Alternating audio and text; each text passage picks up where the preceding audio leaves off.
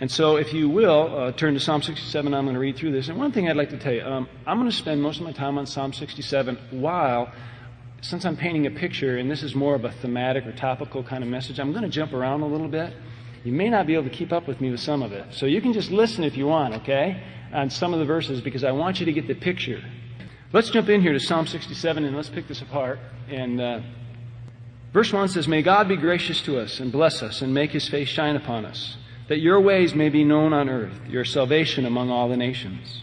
May the peoples praise you, O God. May all the peoples praise you. May the nations be glad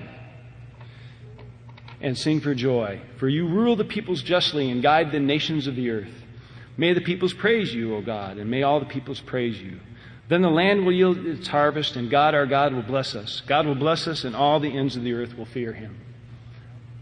Now you understand this is the Old Testament. It's the Psalms, and this is written in a Hebrew poetic way. It's a song. They actually sang this in the temple. And this is a little bit different when we try to understand passages like this. It's a little bit different than the New Testament, because the New Testament is in Greek. And the New Testament, being in Greek, is a very technical language. So you look at a word and you see where it fits in a sentence, and it's very technical. Whereas when we go to the Psalms, there's a lot of poetry here. There's a lot of music here. There's a sense in which the way this whole thing is put together has some kind of motion to it. And what you realize is that verse 1 aligns and says basically the same exact thing as verse 7. And then it picks up a notch, and verse 2 aligns with verse 6. And then it picks up another notch. 3 aligns with verse 5. And if you notice, 3 and 5 said the exact same thing. And then finally, you have verse 4, which is the crescendo, which is the climax, which is the peak. And you can imagine that in a song, this kind of sense of a building to the center. For the sake of good exegesis here, if you jump with me back to verse 1, I want to try to begin to pull this apart and let us see some wonderful things here.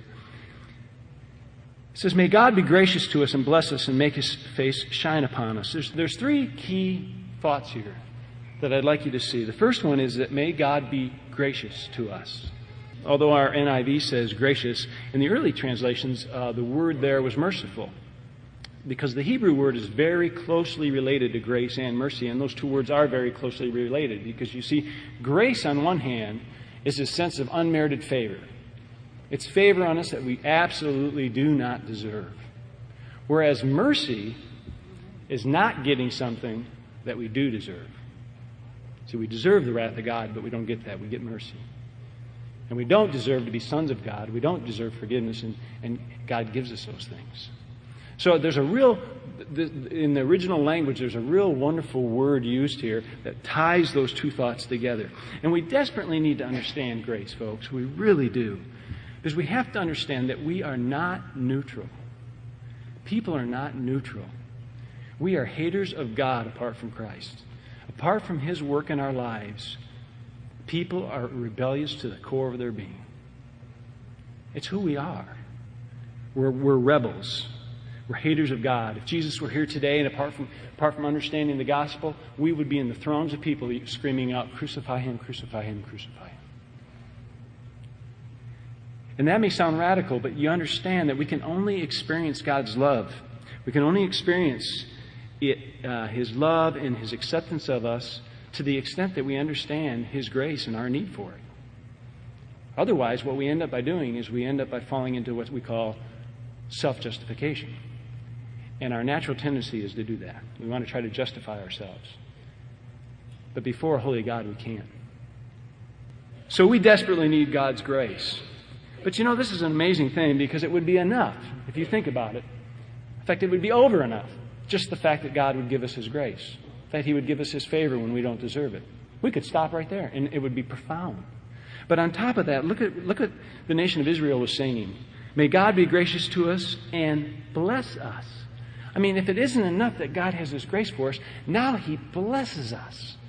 He gives us things. He comes into our presence. He touches our lives. He answers our prayers. He literally blesses our lives. And that leads us to the third idea there of shining His face upon us. That's the sense in which His presence comes right into our midst.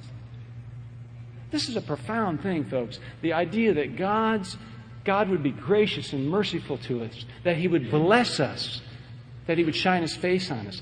He does not have to. We don't deserve any of that. And yet He's chosen to do it. He's chosen to do it. And you know, we can quibble theologically. Listen, I've studied a lot of theological, systematic theologies, and I understand the systematic theology of this church. I'm a part of this church. And we can quibble about things, but listen. Just let's get out of the theological fog for a minute.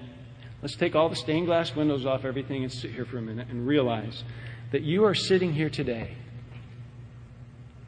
as an individual, as a human being. If you were the only one in here, I'd be saying this to you eyeball to eyeball. You're sitting in here today under the incredible favor of God just merely by the fact that you're hearing the Word of God. Just merely by the fact that you can sit here in some sense of health, and most of you probably drove here in a car, and you're sitting in a comfortable chair, and your heart's beating, and God has allowed you to hear His Word. Do you realize that there's millions of people on the earth today that don't even know the name of Jesus Christ? And then you have to say, why me? What a mystery. Because somehow, I don't know why, it's an incredible mystery. God has somehow seen fit to allow all of us to be born in this time in history, in this place, and be in this room today, hearing what we're hearing today. That's profound. And the ramifications of that are huge. Do you realize that even when we begin to think of the blessings, do you realize that 85% of the Christian wealth in the world resides right here in the United States? 85%. I mean, God could have just rescued us, taken us to heaven. But on top of that, He's just dumped incredible, incredible blessings on us. And that takes us to verse 2. But look at verse 2 says. That your ways may be known on earth, your salvation among all nations. This is all about the gospel, folks. That God's ways of His grace and His work and His forgiveness and His salvation would be made known to all the earth, all the nations. Throughout the Scriptures, this idea of nations, this isn't like governments. This is the idea of ethnos, ethnic groups, different people groups. You see, God has had His favor on us and blessed us and come into our presence. For what purpose? That His ways would be made known in the world. That's what the whole issue is about. And when you go to even 6, it says, then the land will yield its harvest. This word land in the original language is a wonderful word. It actually has the idea of a spiritual, mystical sense of a community of people under the headship of the Messiah. What do you call that? The church. Way back, the nation of Israel was singing this song. May God be gracious to us. May He bless us. May He shine His face upon us.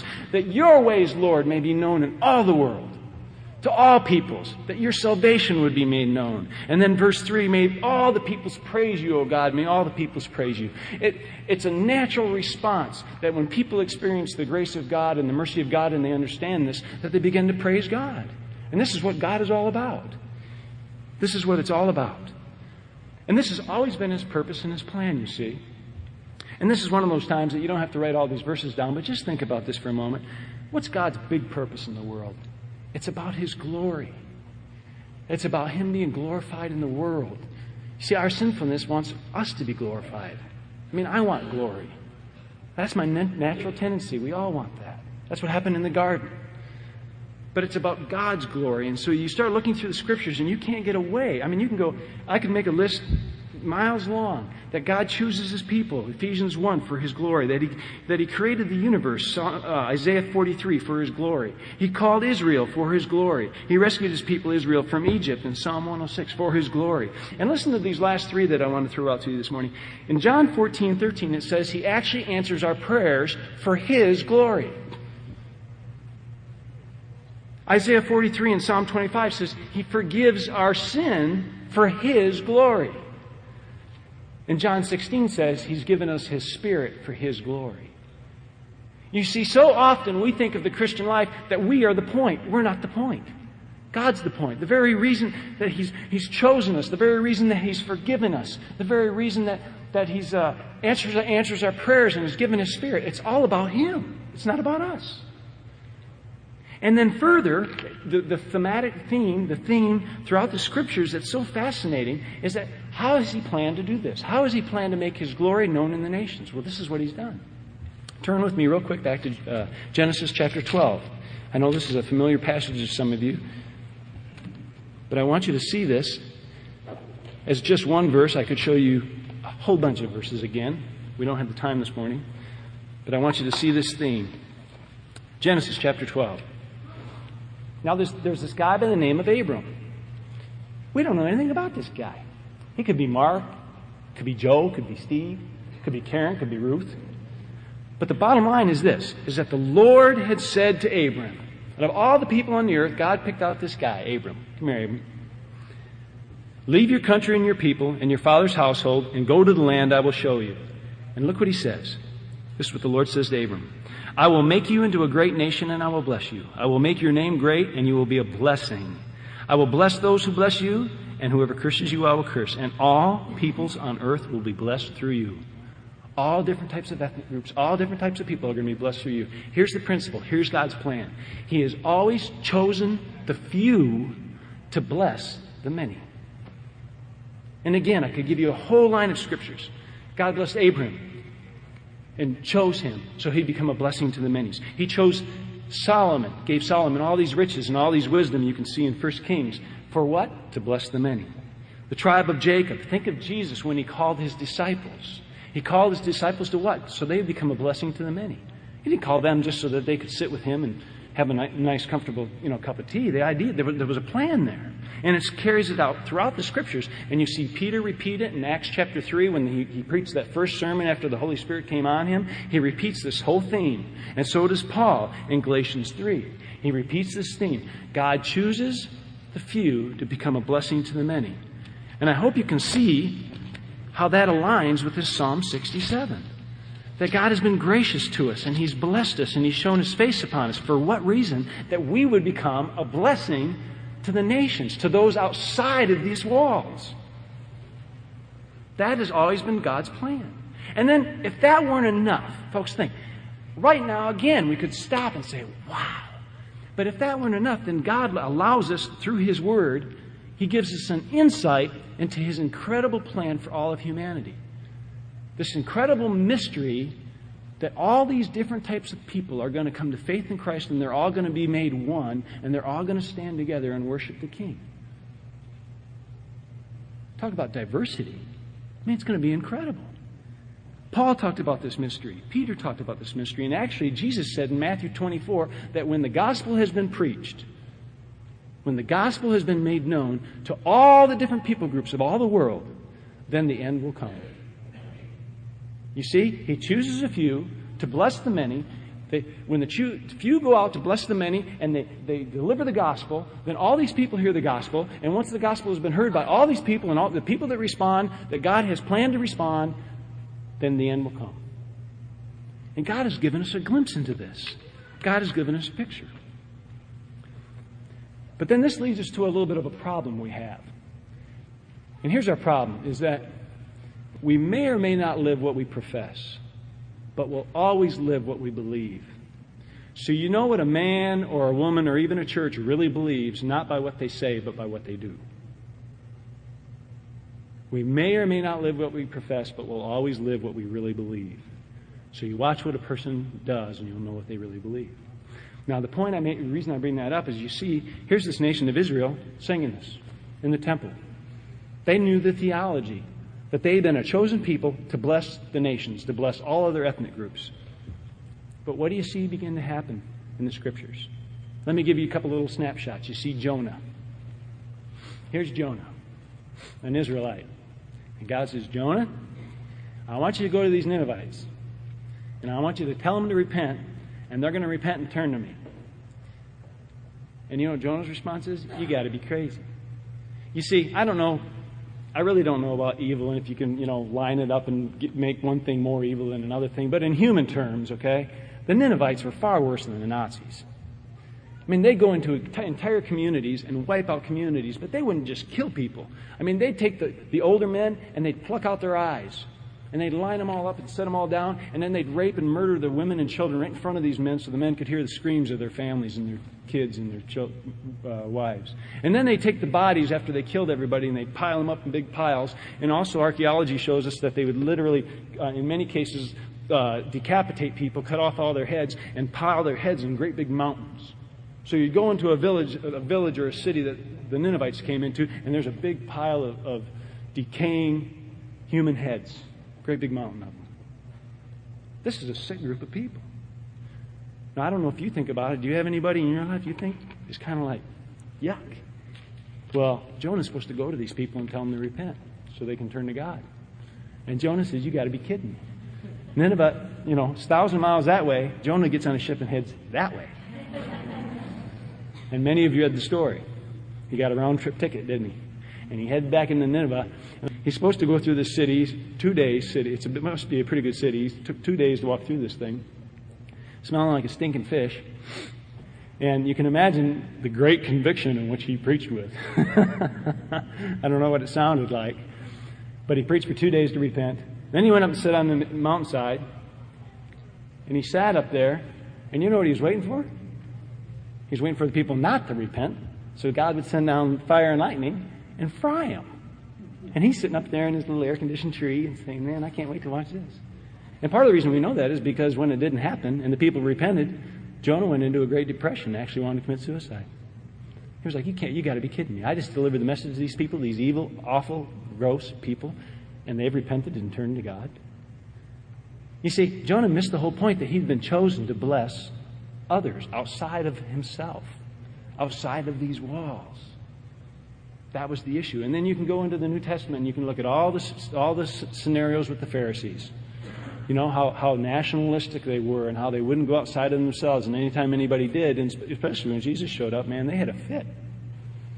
They had a fit when Jesus went outside of themselves because, you see, they got settled in themselves. And again, we could get into a lot of reasons. There's pride, self-centeredness, nationalistic issues. The bottom line is they needed to repent. But they get settled in themselves and they don't realize that the blessing that God has given them, the reason God has chosen them, is not for them. Archbishop Temple said it this way. He said, the church is the only organization on the face of the earth that does not exist for the sake of its members. It's for what's outside of these walls. But the nation of Israel didn't get it. Even after Jesus was resurrected and ascended, he had trained his disciples. At first, they were kind of slow getting going, if you remember. In Acts chapter 1, he said, you're going to be my witnesses in Jerusalem, Judea, Samaria, and uttermost parts of the earth. Well, they were witnesses in Jerusalem, and they stayed in Jerusalem until about Acts 7 or 8, and they were kind of pretty well camped there. It was pretty comfortable. And you know what God did? He brought in persecution. And he blew the place up, basically. And I don't have time to get in Scripture. You can read it for yourself in Acts 8. But the Scriptures say that where all these people were scattered, they preached the gospel. Actually, we have secular historians, one man by the name of Celsus, who said, everywhere I go, I hear these Christians jabbering about their Jesus. And you remember even in Acts, some of the religious leaders says, oh no, they've come here now. Everywhere these Christians went, they disturbed the place. They caused a problem, didn't they? And Jesus warned us of that. He said, listen, if they crucified me, they're going to crucify you. Persecution comes with the program. It's all part of it. Don't be surprised by it. Shouldn't be shocked by it. And of course, Paul understood this. Peter understood this. Jesus. In fact, Jesus, think of all the passages. The fields are white unto harvest, but the laborers are few. Jesus said, I came to seek and save that which was lost. I came for the sinners, not for the healthy. Follow me, and I will make you fishers of men. When I'm lifted up, I'll draw all men unto myself. And then, of course, Kelly preached a wonderful message a month ago on the Great Commission, this great mission. And then Paul, when I think of Paul, this is a wonderful passage. I love 1 Thessalonians chapter 2 because Paul says, what is my crown? What is my glory? What is the thing when I stand before Christ that is going to be like the wonderful, if you want to think of reward? He said to the Thessalonians, you're my crown. You're my glory. Folks, when we stand before God, it's going to be people. It's going to be people that we stand there in a sense and hand to the Savior. That is what it's going to be all about. That's what it's going to be all about. And of course, we can easily think, Jesus, of course, obviously the Lord God of the universe, He's a big gun. And even Paul and Peter, man, those guys are big guns. But Turn to a passage with me real quick, if you would. Mark chapter 5. I just want you to see something here. Mark chapter 5. I'm not going to read the whole story, and I'm just going to make a couple comments. Mark chapter 5 and verse 1 there. I don't know if your Bible has a little caption there, but this is all about the healing of a demon-possessed man. And this man had a bunch of demons in him. And verse 1 says, they went across the lake to the region of the Gerasenes. Now, this was an area, kind of a rural area, where there were a lot of farmers around and stuff. But actually, the Gerasenes was in an area where there were 10 different cities. It was called the Decapolis.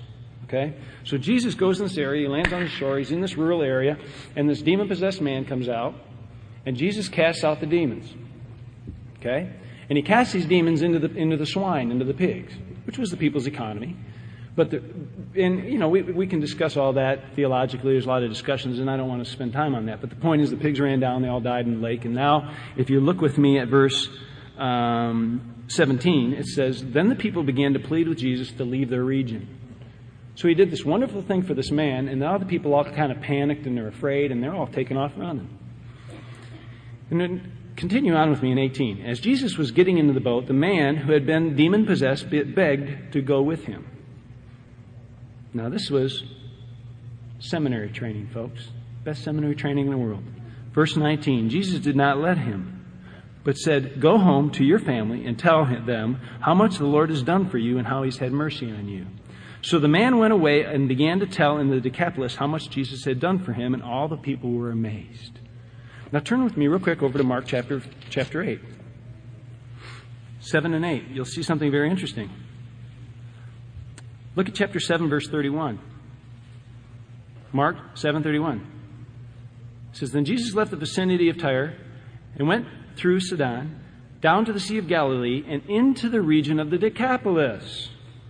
Isn't that interesting? Now jump down to chapter 8, verse 1. During those days, this is where he's at in the Decapolis, another large crowd gathered. Since they had nothing to eat, Jesus called his disciples to him and said, and this is where he did the miracle, feeding the many. In fact, jump back up into 32:7. I'm sorry, I should have said that. There some people brought to him a man who was deaf and could hardly talk, and they begged him to place his hand on the man. And anyway, the point is that Jesus began to do all these miracles in the Decapolis. And if you remember, just a few chapters before, they said, go away from us. We don't want you.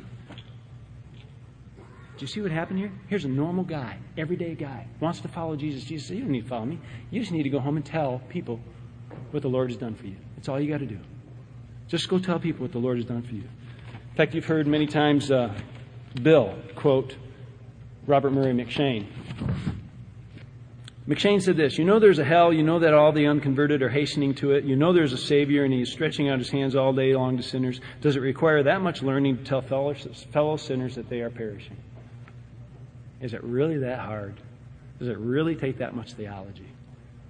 No. I mean, look at our Savior. He said, just go tell people what God's done for you. Because God's the one that's going to do the work. And we could go on other stories. Think of the Samaritan woman in John 4. Same thing happened. She went back and told everybody she'd met the Messiah.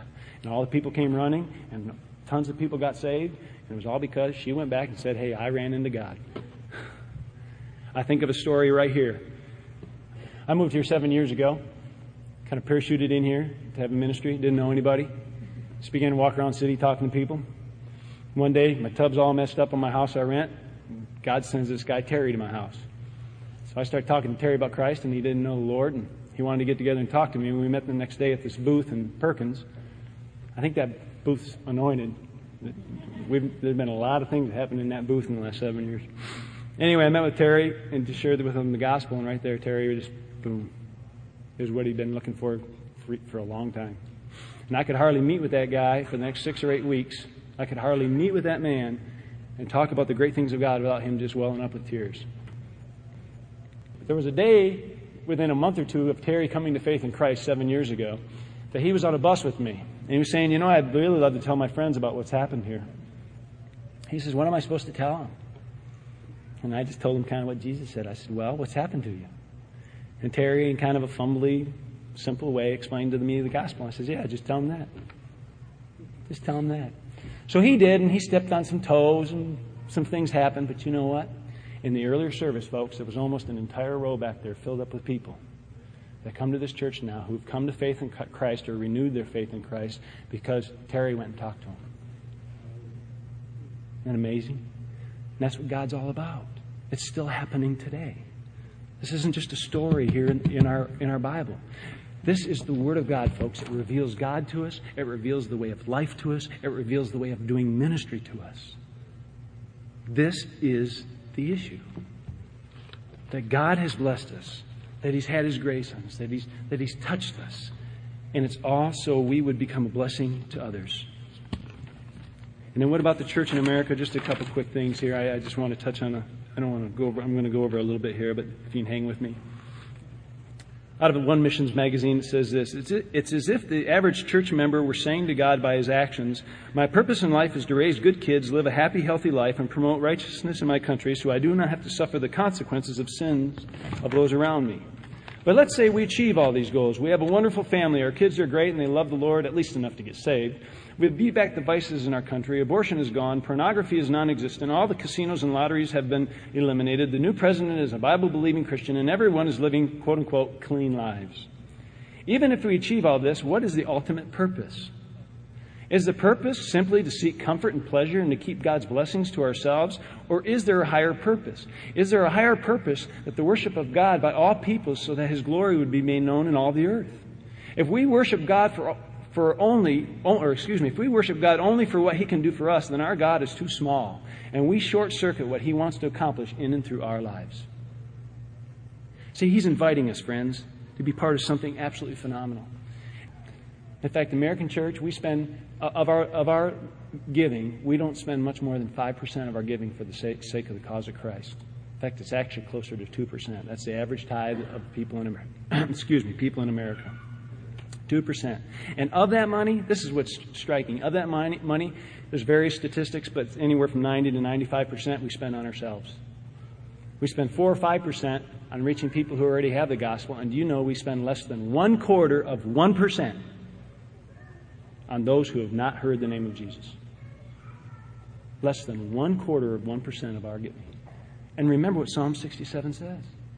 The whole point of the thing, the whole point of God touching our lives and blessing us and shining His face upon us is that His ways would be made known in the earth. And the thing is, friends, is yes, there's a place for conviction for us. There's a place of repentance. Ken Demers talked about that last week. But what we need to see is we need to see the bigger picture. We need to understand that much of our thinking about this has been distorted. Just a couple thoughts on that. First of all, but people will come up to me when I speak on a message like this, and there's a sense maybe they want to pop my balloon or something. I don't know. But they'll say, "Well, Dan, you're gifted." And I say, "What do you mean?" "Well, you're gifted in evangelism." And my natural reaction is to say, "Show me that in the Bible." Now, it does say that there's the evangelist. 3 different places in the New Testament it talks about the evangelist. And actually, the Evangelical Presbyterian Church acknowledges this office of the evangelist. But look what Ephesians 4 says. Just drop down to verse 11. And the whole context here is the whole idea of the unity of the body of Christ. There's this unity. We are a team. We are corporately together in this thing. And look what verse 11 says of chapter 4. "It was He," meaning Christ, "who gave some to be apostles, some to be prophets, some to be evangelists, and some to be pastors and teachers." And we'll look at verse 12. What is the purpose that God has given these things?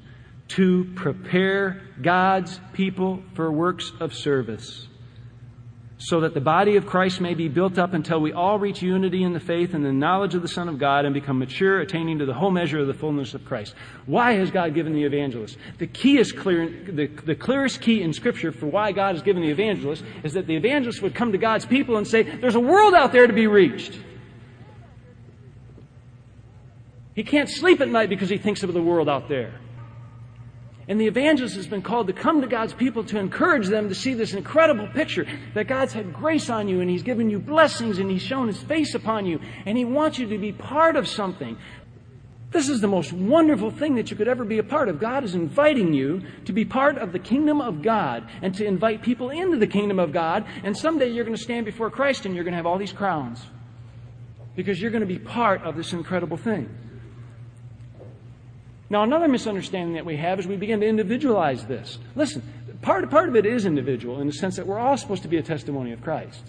We're all supposed to talk about Christ. Remember, I even talked about the early days, these Christians jabbering about their Jesus. It doesn't take a lot to do that. But at the same time, there's a corporate sense. We need people giving. We need people praying. It's like a whole team. It doesn't mean every one of us go down on the streets and start talking to people. I love to do that. It's scary, but I love to do it. Some of you wouldn't begin to do that, and that's okay. You don't have to. But we all need to be in this thing together. It's a corporate thing. But we're so individualistic in America that when we read the Scriptures, we think it's individual, and it's not. Well, there's a whole lot more I could say about that. I think the other thing I would just want to say is that we get caught up in this methodology thing. Jesus did everything. Just look at Acts chapter 16, 17, 18, 19. Every single one of them, Paul does something different. Acts 16, he goes and meets in a Bible study with a bunch of women. Lydia. And that becomes the first church heading off in there into Europe. Acts 17, he kind of hangs around Athens there, where there's a lot of philosophers, a lot of intelligentsia, kind of like Lawrence. He does something different there. Acts 18, he goes into a blue-collar city, Corinth. He actually starts working with the blue-collar workers. Does something different there. Acts 19, he goes into Ephesus, sets up a school, and starts this dialogue with people, kind of like if you've heard of Francis Schaeffer in the L'Abri Institute. There's a sense in which people come there and they interact with him and they dialogue, and there's all this dialoguing going on for a few years. And then actually the Scriptures say in Acts 19 that all of Asia heard the gospel as a result of that. Didn't mean every single person, but it had spread everywhere as a result of that. And I was looking in the Book of Order, the governing paperwork for the Evangelical Presbyterian Church, and listen to what it says. It is the privilege and primary duty of a particular church to worship God regularly. We see that in Psalm 67, isn't that the natural outflow? Worship God. But then look at the next stanza down says this. In terms of its work, in terms of the church's work, God's people's work, the first duty of the church is to evangelize by extending the gospel both at home and abroad, leading others to a saving knowledge of Jesus Christ as Lord and Savior, and to provide for the nurture of that faith that all might grow in grace and sanctification. It is to be remembered that good deeds in ministry and service to others, offering relief to those in need, is the fruit of the gospel. Without the clear evidence of such fruit, all else is brought into question. Do you hear that? All else is brought into question. If we are not evangelizing and we are not ministering to the needs of people outside our walls, everything else that we do should be brought into question. It says it right here in the official documents of this denomination. The church must never confuse its primary task of evangelism with the fruit of faith, good works. In other words, the primary task is evangelism followed by relief and good works. Well, to finish up the picture, we're running out of time. There's a whole lot more I'd like to say. But Psalm 67 says a wonderful thing in verse 4.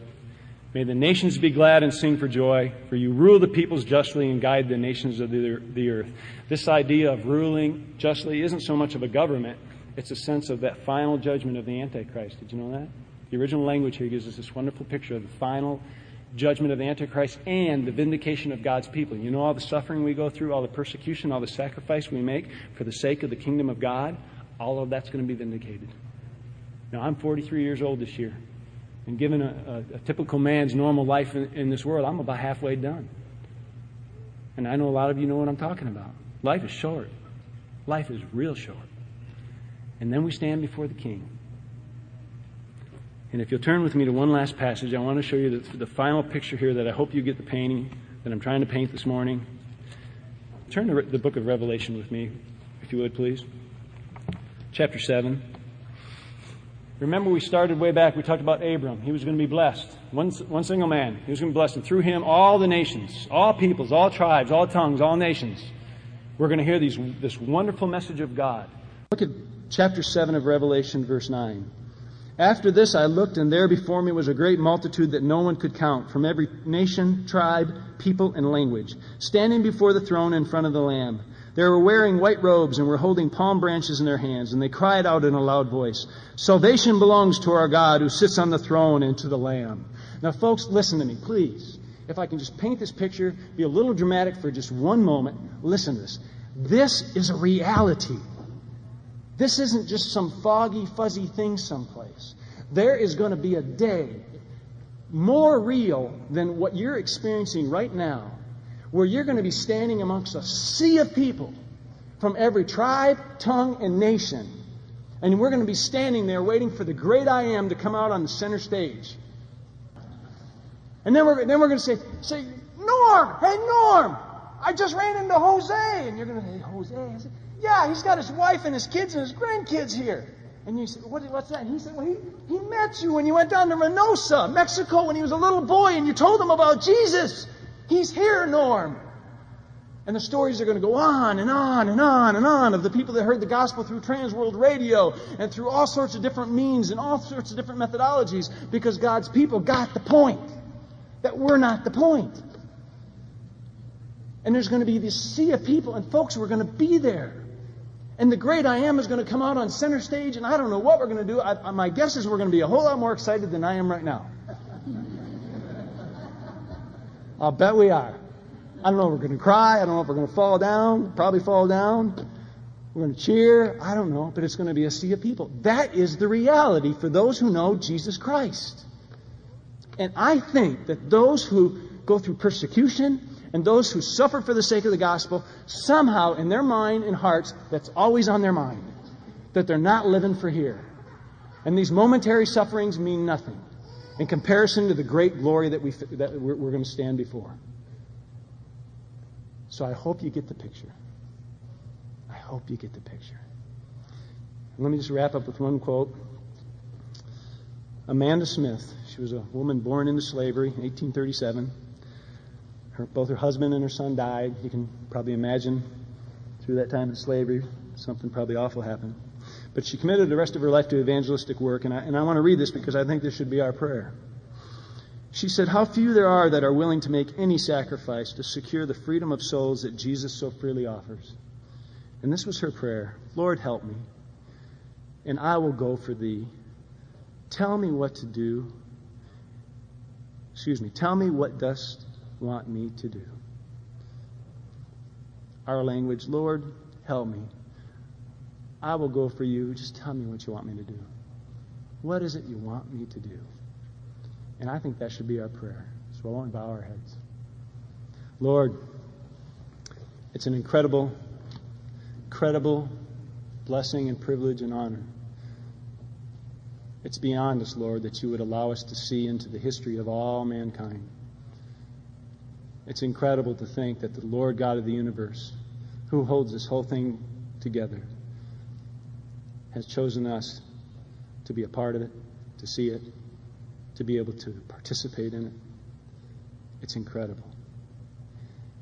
And I think, Lord, the only thing that is left for us is, first of all, Lord, help me. Lord, I am a sinner. I am self-centered. I like my comfort, just like my brothers and sisters here do. So help us, Lord. Forgive us. And we will go for thee. And then, Lord, tell us what you want us to do. How do you want us to use our gifts, Lord, in the corporate sense of the body and individually? How do you want us to go outside of these walls and take the blessings that you've given us and give them to the world? Oh, God, I know you'll show us. In Jesus' name, amen.